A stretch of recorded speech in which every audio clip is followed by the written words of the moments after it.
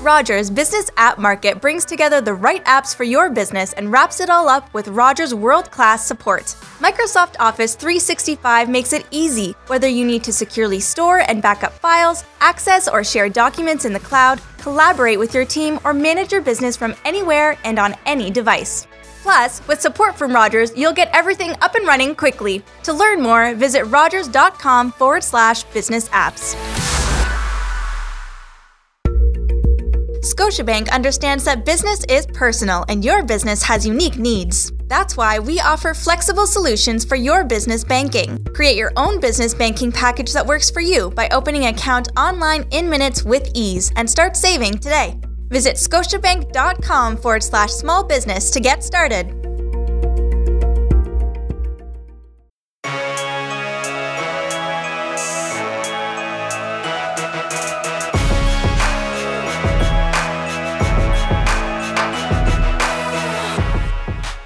Sharing the journey of real Canadian changemakers and the impact they have on the world we live in. It's Rivers Corbett on the Startup Canada podcast. Welcome to the Startup Canada podcast, a show serving Canada's entrepreneurship community. On this show, we connect you with the most innovative and entrepreneurial movers, shakers, and change makers across Canada. With day-in-the-life stories and in-their-shoes experiences, we dive into the true grit of running startup and scale-up companies and those driving the entrepreneurial movement. The Startup Canada podcast show is a production of Startup Canada, the national rallying community for Canada's 2.3 million entrepreneurs. If you are a regular show listener, welcome back. If you're new to the program, hey, don't forget to subscribe to the show on iTunes and Google Play Music. And visit startupcan.ca to connect with both your local startup community and to join Startup Canada to access training, resources, and a peer network to grow your success. I'm Rivers Corbett, and entrepreneurship is part of my DNA. Whether it's building my own companies or helping other entrepreneurs build theirs, this is my lane.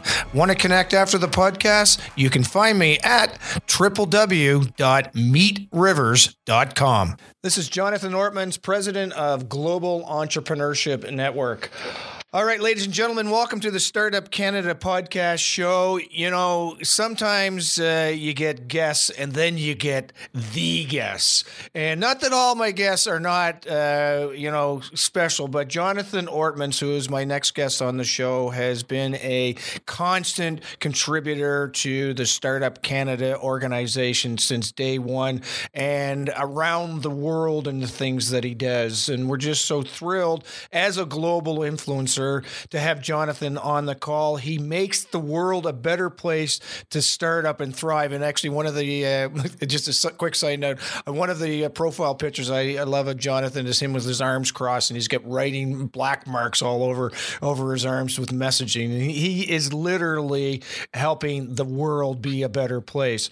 Jonathan Ortmans is the founder and president of the Global Entrepreneurship Networks, the GEN, an organization that provides a platform of programs and initiatives to help new firms start and scale within one global entrepreneurship ecosystem arching over 170 countries. Incredible. In consortium with policymakers, researchers, entrepreneurs, and affiliated support organizations around the world, Jonathan has launched a number of initiatives such as the Global Entrepreneurship Week, Global Entrepreneurship Congress, and the former U.S. President Obama's Global Entrepreneurship Initiative to engage major influences in building robust platforms for entrepreneurs to thrive. Under his initiatives, the emerging entrepreneurs around the world have, get this, received more than $1 billion, as in B, dollars in investments so far, and they're growing. In today's episode, we're going to talk to our great friend Jonathan about the key milestones in development of the global entrepreneurship focus. Jonathan, welcome to the Startup Canada podcast show.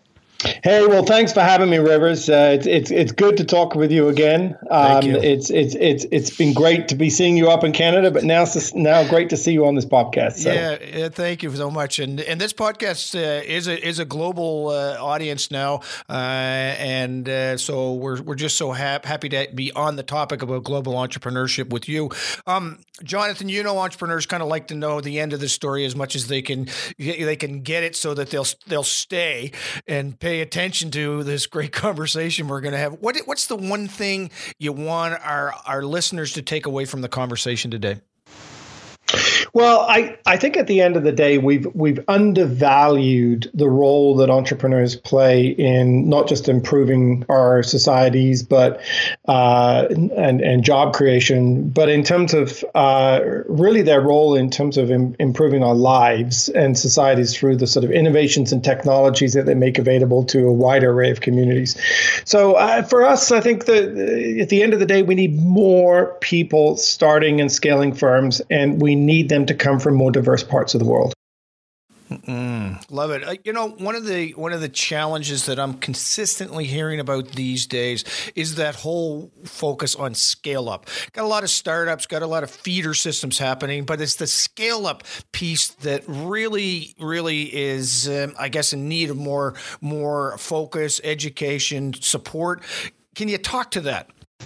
Absolutely. I actually think that what we were engaged in prior to the kind of startup revolution that really began, I think, 10 years ago around the world was we were engaged in scale up. I mean, we had traditional business associations. We had organizations that were focused in how to, quote, help businesses grow is the way they tend to have phrased it.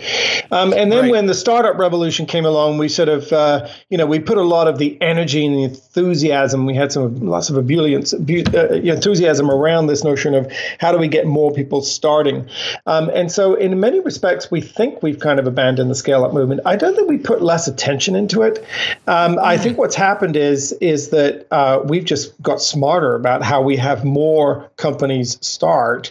And we haven't really caught up because the community that was traditionally working on helping people scale was, shall I say, from a different era. I mean, these were the kind of business leaders and, frankly, more traditional people prior to an era of digital disruption. Right. That's so funny. I was talking to, I'm in my 50s, and another colleague of mine was talking today. He's in his 50s, and he introduces himself as a pre-internet entrepreneur. And when he's looking at these younger people, they say, how did you freaking do that? How did you even be an entrepreneur during that time period? And I think that's what you're talking about, is that pre-internet era where scale-up was naturally happening. So what are some of the keys to success for scale-up? And then I want to get into the Global Entrepreneurship Network and so on. But I think this is an important topic. No, I think it's a very important topic. And the good news is that it's actually getting substantial more attention because we're clearly looking at startup rates, and certainly as we get more and more policymakers and CEOs from traditional larger companies engaged in this process, they're asking these tough questions, which is great. I understand it's only 1% of the startup community that's actually going to accelerate and scale, but how everyone's asking that question. Why can't we be getting the really big the big players here? So I think there's a couple things just to say about it. I mean, the first is that I think we need to remember some of the principles that we've learned at the startup stage, namely that in a way we're building an experiment, and when we're scaling a company, we've got to go through an equal level of diligence and robust analysis as to whether or not this is going to be scalable in the time frame that's available in that race to market. We're now in a field where, frankly, once the one or two big players, take over the market, it's very, very hard, and some things no longer become viable to scale. So I think we have to keep some of those principles. The second thing is, I'd say we have to start right. I mean, it's one of the arguments we have when we look at the start and scale debate. Should we focus more on scale up? Should we focus more on startup? Because I'm like, well, I absolutely think we've got to get smarter about how we're helping companies scale. But at the end of the day, we mustn't mustn't in any way lose what we're doing in the startup arena, because the startup part is where we actually can do a better job at getting it right and laying the right founding blocks in that, a robust sort of iterative process of testing our ideas at the startup stage so that they scale. And finally, there are lots of experiments going on. And in fact, we have a $3 million project in Russia where we are working on just mid-tier cities testing scale-up methodologies. You might say, cool. Why Russia? Well, it's a big country. It's got a lot of intellectual capacity, and there's a big hunger for figuring out how do we take all the components that we've got and enable more firms to scale. So I think there's lots of experimenting going on. There's lots of attention given at the European Union. There's, of course, a Scale-Up Institute now. There's people like Dan Eisenberg putting out a lot of good literature on this. Mm-hmm. So I think we're getting there. But I'd say at the end of the day, the guys to follow are really the Endeavor guys. If you're not familiar with Endeavor Global as an entrepreneur, you should definitely be in touch with them. They have chapters in many countries around the world, but they're really doing very, very detailed panel work on helping companies really get the nuts and bolts right in order to scale. So I'd encourage people to take a look at Endeavor if they haven't already. What, Jonathan, you would have been aware of Tony Lacavera and your journeys to Canada and his journey with Win Mobile, and he's got a focus book now, How We Can Win. And one of the things that he says, and sorry, I keep sticking on this scale-up thing, but I think it's a great topic, is that in Canada, and Jonathan Folks is a friend south of the border, a great neighbor. We had in the last Olympics, Vancouver Olympics, a strategy called Own the Podium, where we started to where the Olympic Committee picked winners and then put all the efforts behind that. Do you subscribe to that thinking for scale up, not startup, but scale up? I think Tony's book is great, and I think that this concept is important. I think it depends on the level of maturity of the ecosystem. So in a very, very mature ecosystem, you're starting to get into big challenges when you're a big, sophisticated city. If you're in London, for example, or if you're in Berlin, it's very hard for everybody to get behind that one podium to see that come together. I think, however, if you're in the emerging entrepreneurial ecosystem markets, that's exactly the way to go, in the sense that you need these early wins. You need to have 4 or 5 people that end up becoming the founding fathers of a much more robust, dynamic ecosystem, whether it be at the national level or the local level. So I certainly think it's a smart strategy. But it's one that I don't even think is something we need to put a lot of thought into, because again, it's another learning we learned from the startup communities, which is ultimately they work like villages. I mean, they all celebrate when someone on the campus succeeds. They don't turn around and say, gee, Rivers, you got to market before me, and I'm really mad at you, and I'm not going to talk to you again. I'm going to try to undercut you from now onwards. I mean, they turn around and say, hey, how can I be of help? I mean, it's a lot more generous culture now that we had 10 years ago when the scale-up stuff was happening. So I think in this environment, things are, of course, people are going to be competitive, but the point is, it's much less a mean competition. It's delightful in that way to see that in other parts of the world. Yeah, I remember when my dad was an entrepreneur, and I remember the terminology, well, Dad's just going to work. The dialogue around that. Jonathan, tell us about the Global Entrepreneurship Network. You're doing epic work as the leader of that organization. Can you give our audience some sense as to what it is and what's your primary mission? Well, absolutely. We're cut out of the cloth of a philanthropy in the United States called the Kauffman Foundation, which has really been a sort of great thought leader, both on sort of how we build entrepreneurial ecosystems, how we develop the right, educational and environment, and what are the right policies and research that we should be conducting in order to fuel that process. When we built Gen, we started, on the assumption that it was first of all about a movement, and that's why we began with building Right. Global Entrepreneurship Week, which is really ultimately a celebration put on by all the people who are already the converted, the evangelists, Yes. to be able to reach new audiences, to get more members of their community, whether they be senior members or whether they be ordinary citizens, to consider the path of entrepreneurship, especially younger people. And what that really taught us was that there was an extraordinary appetite around the world with a very common cultural foundation, namely the entrepreneurial culture, that for engaging in a lot more of a direct way in helping companies start and scale. So what Gen is about, just to give you the sense of the scope, it's about a $200 million nonprofit organization. We're operating in, as you mentioned kindly in your intro, 170 countries, and in about 50 of those countries we have our own boards and operations independently, and that will eventually be at 100 by the end of 2018. But essentially the mission, though, is to try to make it possible for anyone anywhere to start and scale a firm. And in order to do that, we clearly have to be smarter about using what are scarcer and scarcer resources. I mean, first of all, there was a lot of excitement about, entrepreneurship and startups. And so all of a sudden, everybody from government leaders to students to, corporations and banks, doing accelerators and across the board, everybody clambered in and poured money, poured time, poured resources. But, we haven't exactly seen a relative level of improvement in terms of the number of the firms that start, and especially to come to your earlier point, that scale.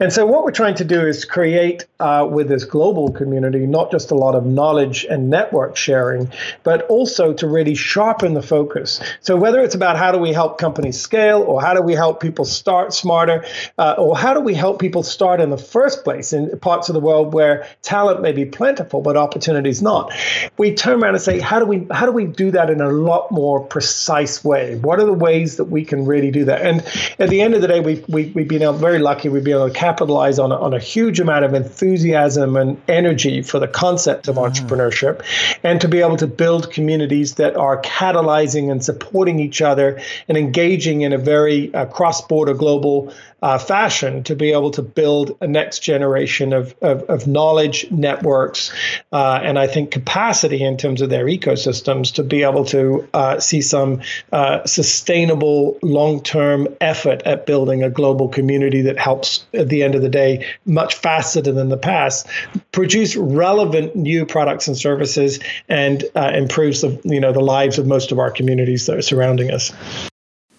When I hear what you're talking about with these communities, naturally the Brad Feld startup communities models comes to my head, and I know that Startup Canada is quite heavily vested in developing startup communities across the country. But when I hear you speak, I think of the word culture.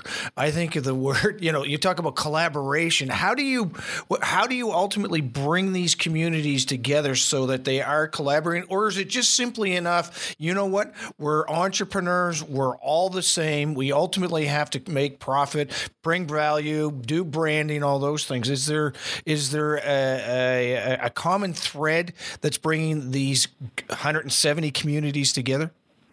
That's a great comment. When we embarked upon this, we were very cognizant of Brad Feld's notion that if you're going to build a startup community, you have to be in it for the long term. It's going to take a long time. Yeah. Right. And we set about with the things that we thought we knew, which was obviously that borders, are porous to innovation. What we didn't really quite appreciate was that they're also porous to startup culture. And it's very, kind of you to say that we had something to do with it. I mean, I'd like to think that we've been some fuel on the fire, like things like Startup Weekend and things. But the point is that we actually discovered that was just there. I mean, there seemed to be a common culture. And to answer your question as to what that is, I think it's because there was, shall I say, what you talked about, the pre-internet era entrepreneur. Yes. In a way, we didn't even call them entrepreneurs, did we? We called them business people. Like, what does your dad do? My dad's in business. Oh, okay. Yeah. And so the reason that it's different there is that one of them is a creative thing and the other's not. So what happened was the reason that culture came there is that once you actually opened this concept of, quote, business up and converted it to entrepreneurship, what you were really doing is saying it's not just about the kind of, men and women that would go to a business school. It's about people on your campus, university campus, that might come from any discipline. They could come from sport, they could be a sports person. They could be, liberal arts. They could be from any kind of background, music, science, obviously. But once you opened it up and made it so much more diverse, then it actually became a lot more of an exciting culture. It wasn't just about making money and profit. It was around how do I actually figure out a better way of doing something or come up with something which is a creative experience. And then I think that was a common culture that you experienced across the world. And and America's had a reputation as being pioneering and sort of breaking barriers and trying to sort of figure out new ways of doing things. So I think it's one of the few things that people still liked America for. I think 10 years ago, they were like, we like your sort of your pioneering spirit. But that was also a lesson back to us saying, this startup culture automatically exists. What are we going to do with it? And so then we embarked upon the idea of this is a responsibility now. Yeah, well, and by the way, when people do like American people, by the way, there's these other little optics that get in the way of the amazing people that are in your great country. So, you're very kind. I say exactly the same thing when people say to me, now, why are you helping the Russians? And I go, well, I like the Russian people. Yeah, they're nice people. Yeah, they're very nice people. But I like all peoples of the world, Now, put me in governments, and I might have to be silent. But generally speaking, the people are good. It's the government that got us into trouble. So. Yeah, ain't that true?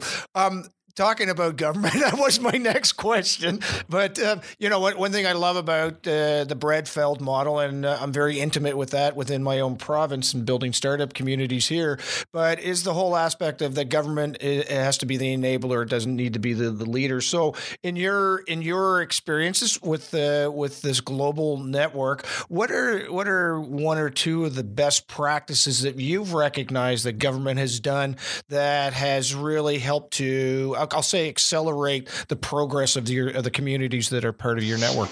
Well, first of all, I should say huge kudos to Startup Canada, particularly to Victoria, because we recognize this right at the outset. I mean, I think President Obama, made the first step for us, which was, and this is possibly the most important thing, that as a result of what we call Startup Nation, so all the kind of startup national efforts have done, which is to draw a distinction between new firm formation and small business. And by that, I mean to understand that the data pretty much points in every economy in the world now to the fact that if not all, the majority of the net new jobs, which is often a measurement of performance of a politician, come from firms less than 5 years old.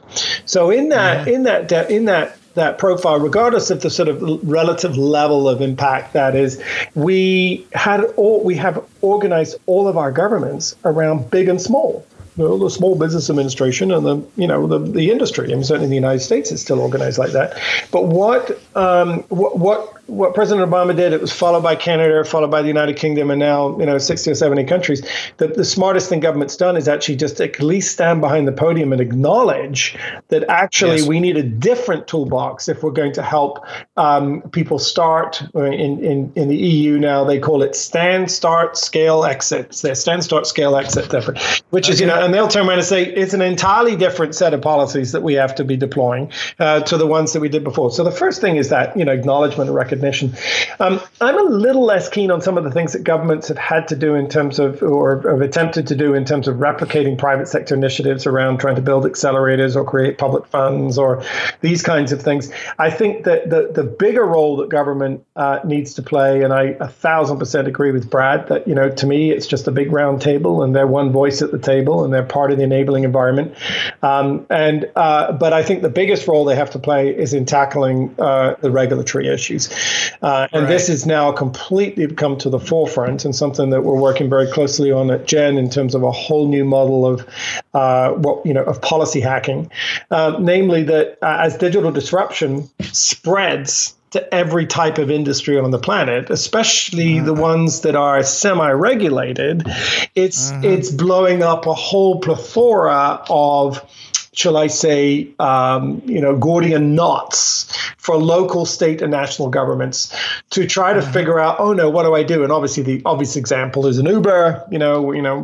What does a city do about an Uber? I've had this industry for 30 years, and they're upset, and then I got this new piece of technology with all these, baby boomers who don't understand how they'll get by without it. So what do I do? And so, obviously, if you explode that up into, transportation and energy and healthcare and across the board, you're going to, what we're really seeing is a massive, vital role for government, because it's not just a question of playing defense and saying, how do I tackle these headaches that are coming along that we didn't know about, because this technology was not clear to us. It's actually should be the other way around. How do I turn this into an opportunity to accelerate, to allow my country to help make this industry scale better? So government has actually become, so the Australians, for example, are great at this. This is a relative story for Canada. We've had a couple of meetings with the ambassador, 2 ministers here in Washington, D.C. They call in all the big shots and we sit around the table and they're saying, hey, look, we got all these problems, but we're trying to turn them into opportunities. And so here's what we're going to do. Here's how we're going to deal with data. Here's how we're going to deal with this. Here's how we're going to deal with that. What do you think? They're constantly, brainstorming about it. But they view every single development in technology as an opportunity to scale their ecosystems rather than as, crisis management would typically take over governments and they go, oh no, what do we do? We got another Uber in our hands.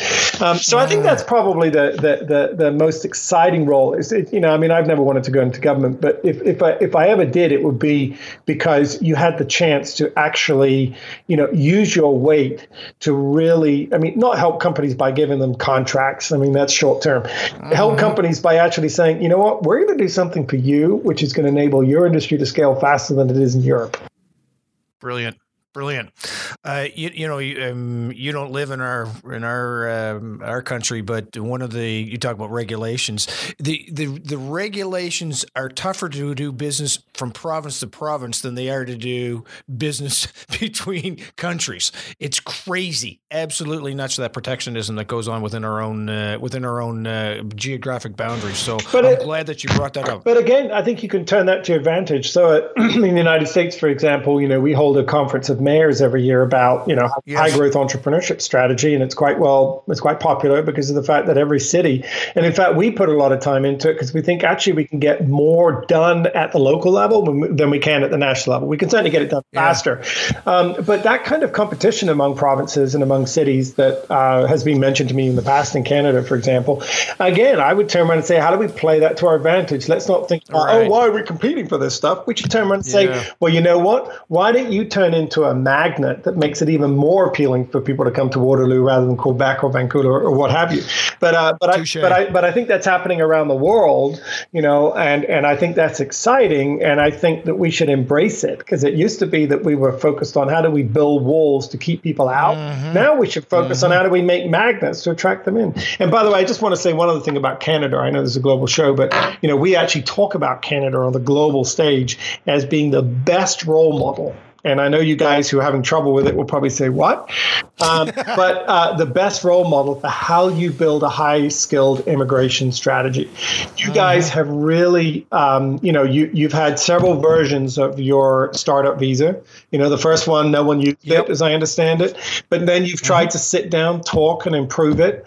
And certainly, especially here in the United States where we can't even get, to first base, we're with a startup visa. We think our hats off to Canada for being bold about that and for doing a great job. And I think there are other countries that have been, following the, healthy dialogue between government and entrepreneurs there about how do we actually work together to make it easier for you to get the people you need. Yeah, well, that's a whole collaboration model that ultimately comes from the startup community model. And I know we're talking on a global level here, but that's exactly what it is. take those best practices, identify them, and run with them where they might bring benefit to your own backyard. Love it. Love it. I got to ask you this question. Besides the obvious ones, and I actually was at the Global Entrepreneurship Week event and I think it was in Newcastle in the UK when Richard Branson spoke. And so you're exposed to a lot of different entrepreneurs. So besides the A-list ones, talk about an entrepreneur that really freaking impresses you. Well, the kind of entrepreneurs I'm impressed with are the ones that ultimately are doing the hard grind to get where they want to go. So we get exposed to a lot of entrepreneurs through, global startup competitions, and get exposed to a lot of them that, that I think have done a lot of PR, so to speak, about what they're doing. But I think the kind of attributes that we're really looking for is people that manage to do it without necessarily giving up equity, have managed to do it by, obviously in a very collaborative way, yet not giving away their secret sauce, and have done it in a way that has really made it possible for others in the industry to be able to sort of crowdsource the development of those particular role models. And I have to say, I'm going to do what you asked me not to do, and I have to turn around and tell you my favorite entrepreneur. I've actually been around the circle on this one, but my favorite entrepreneur, just because I've just spent some time opening our first startup campus in Johannesburg, which we're super excited about. And my favorite entrepreneur is actually Richard Branson, because nice. And I know he's become a little bit of yesterday's story in the sense of he's the iconic brand. But I'll tell you why I think it's the fact that he does really believe in that hard grind, but he does something else too. He's always pumping up the people around him. He knows when to get out the way and when to engage. And he's just so he's just so modest. And I think those attributes, make him sound, if anybody on the show wanted to go study someone, I would say go re-study him, because it's very, very interesting dimensions. He made some mistakes. He even got into trouble, got put in jail for a year when he was first. He did too, yeah. And he's tried to, so I would turn around and say, I still turn around and say, of all my sort of entrepreneur books, he's now got 4 or 5 now. I turn around and say, I think Richard's got the best stuff going, because it's really, it's not self-promotion, even though he's been the ultimate brand builder. But he's done it without being sort of in your face and promoting himself. So I have to say, I would definitely push back on, turn back to Richard. And that's fair enough to go back with. And your entrepreneurial thinking, of course, you're going to do what you want to do and what you think is right. So I'm glad you brought it back with. Actually, in my office, I've got a huge poster of Richard Branson when the Olympics were on in the UK, and they were in this campaign about great, and it's entrepreneurs are great. And he indeed embodies a ton of that stuff. So I'm thank you very much for bringing that back. I got two questions that are related to your role as the leader of the GEW. What's the most challenging activity that you face on a regular basis, and what's the most fun thing that you get to embrace as part of your role as the founder and the president and CEO? Well, that's just great. Well, I have to say the biggest challenge is without doubt the competition that exists among all of the actors in the ecosystems around the world. I'd say that's probably the biggest challenge. I know.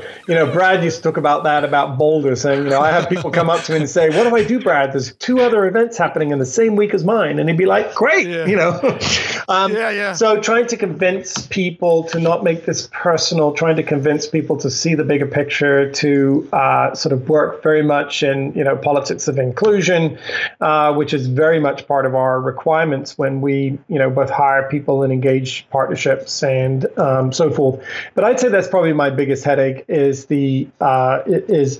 indeed the sort of natural squash squabbling that can go on as people are, trying to find their place. And then I think it's normal. It's understood. There's always going to be a bit of competition. I'd say the biggest challenge is when it starts to get personal. I will make fun of the Irish because I told them, you know what, you guys, I mean, I think in Canada they understand this expression. I grew up in England, so I have some strange expressions, but one of them was, don't wash your dirty laundry in public. And of course, in an age of sort of transparent internet, I guess that's natural that that's going to happen. But, I told the Irish, if you continue to wash your dirty laundry in public, I'm going to tell this story. But, when I called up one of them, I said, look, this is crazy. How can I help? He said, the only way you can help is you can hire a hitman that will shoot the other guy. And then so eventually, and even on this day, it's like I got them together on St. Patrick's Day. I put one set of groups on one side, one set of groups on the other side. I made them all wear green hats. I bought them all beards. And I said, we're going to take a picture. It's St. Patrick's Day. We're all Irish today, And you know what they said? They came back and said, I got to tell you, Jonathan, they said, I will never talk to you again if you post that picture on Twitter. I don't want any public record that I was standing next to that guy. So, and I'm like, so I'd say that's probably my big, I should probably say that's the most fun because it's kind of entertaining. But no, I'd say professionally, that's one of the biggest challenges. Well, I love and I know you're going to get into the fun piece in it, but one thing you said from the beginning, and I loved it, the actors. You referenced them as actors. That's pretty cool, man. They are actors. Yeah. No, the fun bit is of course always the enthusiasm of the entrepreneurs, and I would tag onto that the sheer loyalty, commitment, talent, and passion of our Gen Global team. And I'm not just saying that because everyone's supposed to compliment their own team. I'm saying really, it's just been great. I mean, we've had the majority of certainly the senior leadership team has been on this exercise since we began it 10 years ago. It's really exciting to work with them. But for all of us, it's the biggest thing is whether at the GW level, the Global Entrepreneurship Week, where we're trying to sort of light the candles in more minds about the possibility of human endeavor. And you just see the wide eyes and the excitement. This is cool. This is a lot more interesting work than I thought work would be.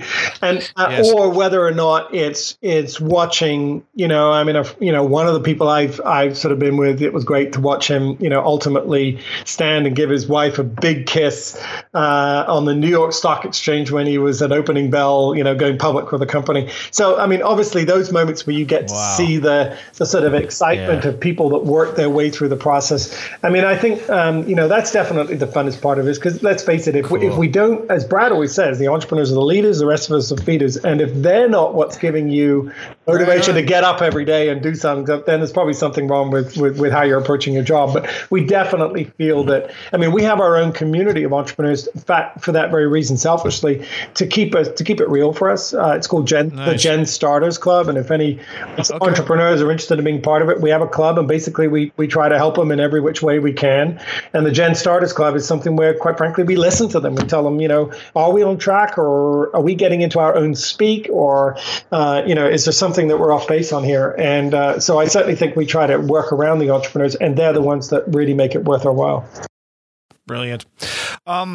We're heading to the final stretch of this conversation, and I'm so lucky to have you here today. And as I told you before, we could go for much longer, but there's lots of places people can go to find about the Global Entrepreneurship Network, Global Entrepreneurship Week, et cetera, Global Entrepreneurship Congress.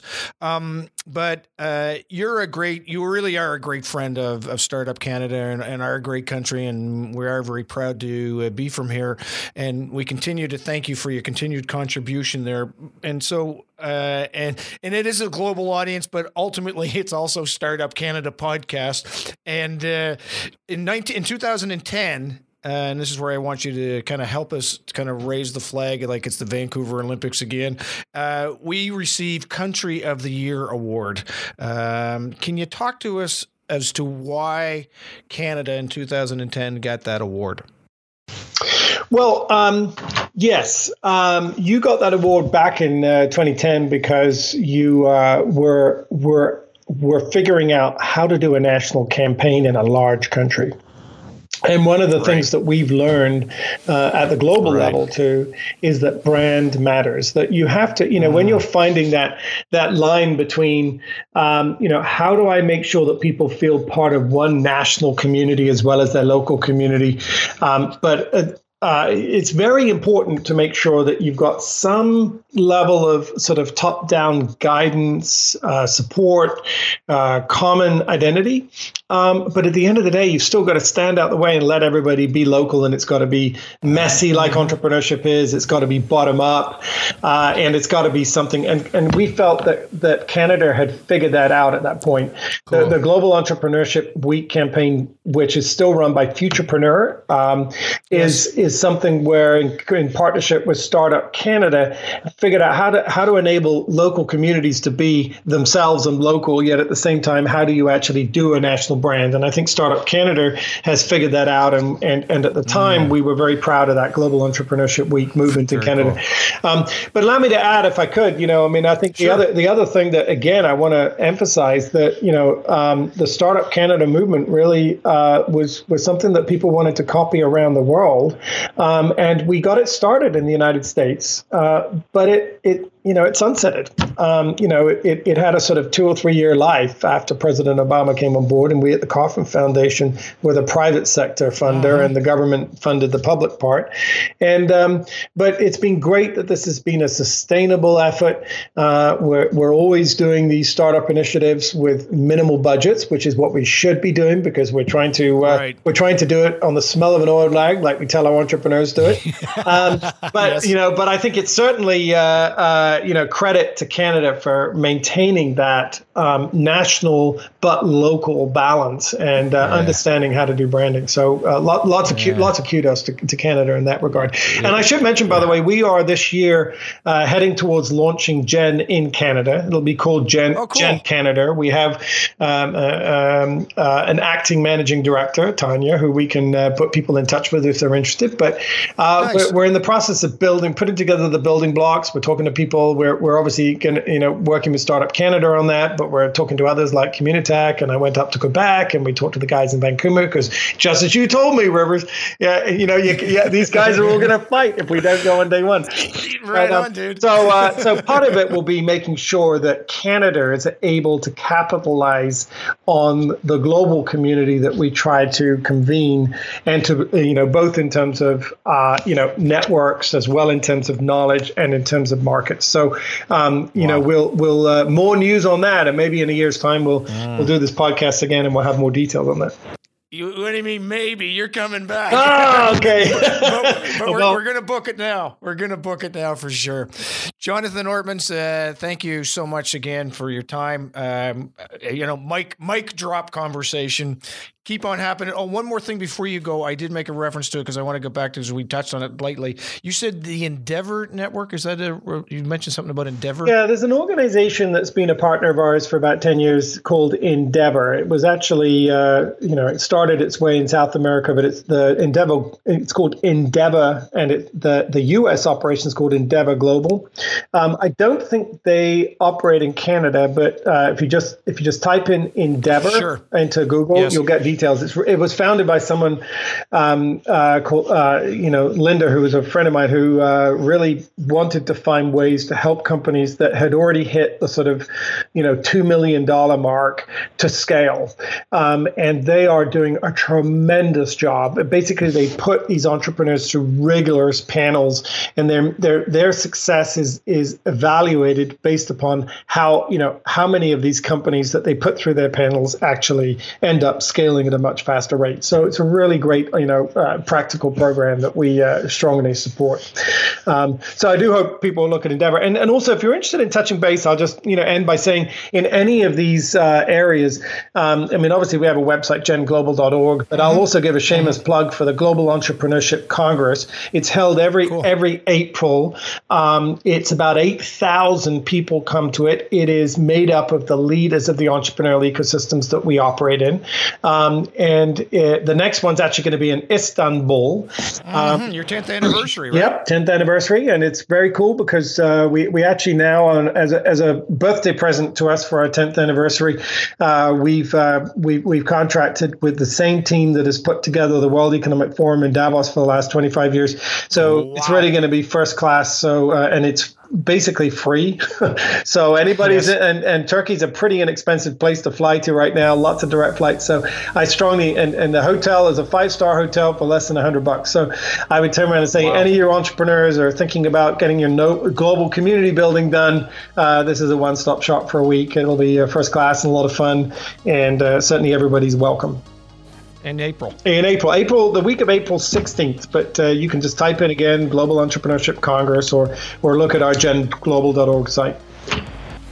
Keep on happening, my friend. Thank you so much for your time and as much work as you do. Of course, if you continue, which you will, we reach out, and if you need anything from us within the organization, me personally, I'm here to help you continue on your great work. Thank you so much for your time. Well, thank you, Rivers, for having me, and thanks to everyone, particularly those in the local communities, for Startup Canada. And whatever you do, don't stop doing what you're doing, because we're watching around the world. So great job. Thank you very much, and thanks for including me. Thank you for joining us this week on the Startup Canada podcast, a show dedicated to unlocking the entrepreneurial potential of every entrepreneur with access to inspiring stories and tangible lessons to help you run your business. Want access to resources and support to grow your business? Visit startupcan.ca for the latest startup community news and upcoming events like our popular hashtag Startup Chats on Twitter every Wednesday and Friday at 12 p.m. Eastern.